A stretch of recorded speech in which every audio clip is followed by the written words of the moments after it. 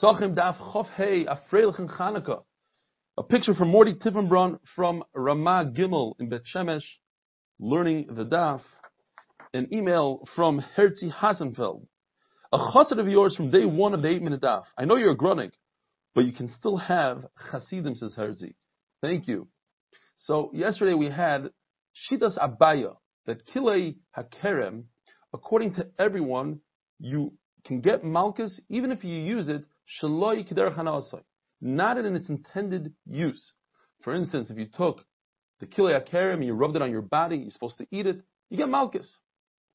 Why? Because the Torah doesn't say Achila. So the Gemara asks an amazing 6-step question.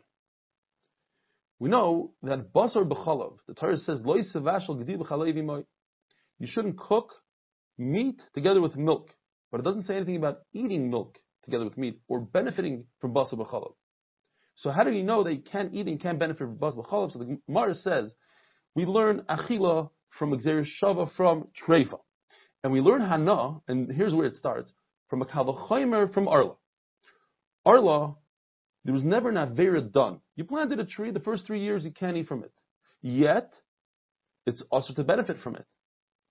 So, Basar B'chalav, that you did an Avera, you combined the two ingredients when the Torah tells you not to, certainly you shouldn't be able to benefit from it. Says the Gemara, but Arla never had a Shas HaKosher. There was never a point in time when this fruit was mutter. Whereas Basar by itself and Chalav by itself, they're both individually mutter. It's just when you combine them together, it's Asr. Says the Gemara, I'll prove it to you from Chametz. Chametz, before Pesach, was 100% mutter. Now it became Asr. Says the Gemara, well, Chametz is different. Chametz is very severe because it has kares. And here comes the point. Says the Gemara, but Kilei HaKerem will prove that even though it doesn't have kares, it's still Asr B'Hana. Now, if Abaye is correct, that Kilei HaKerem, you could be over, you get Malchus even without benefiting Shaloi Kederach. So then what's the raya from Kilei HaKerem? It's so severe, it shouldn't be part of a Kavachomer to learn anything out from. And Abaye says, therefore, it doesn't say by Basar B'chalav, Achila. To teach us that it's even Basar B'chalav is Asr B'Hana, even Shaloi Kederach, just like Kilei HaKerem. Now, Kilei HaKerem, when you plant it, it becomes Asr when it takes root. But if, for instance, you take a pot that has a perforation in the bottom, has a hole, and halachically it draws nutrients from the ground, so if you move it through a vineyard, it depends. If it grew 1/200th of its final growth, or what it is right now, 1/200th of what it is right now, since Kilei HaKerem is batal in 200, and this is more than 200, it's not batal, and it's asr. Says the Gemara, when it comes to Yisuri Hana, anything that's asr for you to benefit from, it's permitted to use when there's a pikuach nefesh. For medicine, pikuach nefesh. Besides the Gimel Chamuras, Avodah Zarah, Shfichas Damim, and Gilui Arayos. By Avodah Zarah it says, we say in the Kriya Shema every day, B'chol nafshecha u'b'chol ma'odecha. You have to love HaKadosh Baruch Hu with your soul, with your entire body, and with all your belongings. There are some people that love their money more than their body. It's hard to understand. And most people love their body more than their money. So the Torah said it for both of these people.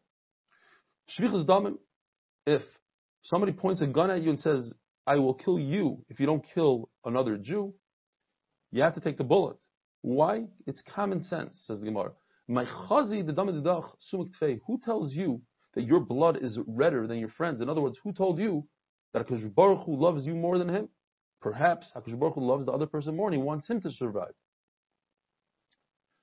Ravina, says the Gemara, took from the very young olives of Arla, which are Asr, B'Achila, and Hana, and he rubbed it on his daughter's body to heal her from a high fever. Says the Gemara, either because it was a sakana, and as we said, you're allowed to save somebody b'kuach nefesh with chol yisum shabbat Torah, and this is not gila ra'y shechus damim and avodah zarah. Or it was shaloi kederach. Since they were very young olives, it was shaloi kederach. And the Gemara goes into a big sugya, and it will continue into tomorrow. What happens if you have hana bal karchach? In other words, let's say there's a house of avodah zarah that's giving off a good fragrance, and you walk by it and you smell that fragrance. So the Gemara says it depends.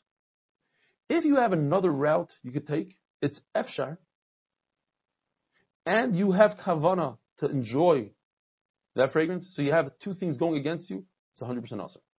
If you have two things going for you, it's lo efshar. The other route is more difficult. And you have zero kavana, 100% mutter. If it's efshar, you have another route and you decided not to take it, but you have zero kavana. Over here we have the famous machlokes between Rabbi Yehuda and Rabbi Shimon. Davar she'eino miskaven, is it mutter or asr? According to Rabbi Shimon, it's mutter. According to Rabbi Yehuda, it's asr.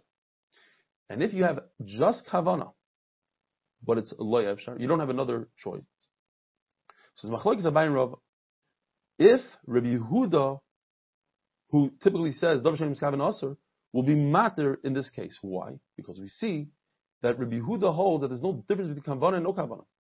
All we care about is efshar and lo efshar. And over here, since it's lo efshar, so perhaps Rabbi Yehuda, says Abaye, will agree that it's mutter. Says Rava, no.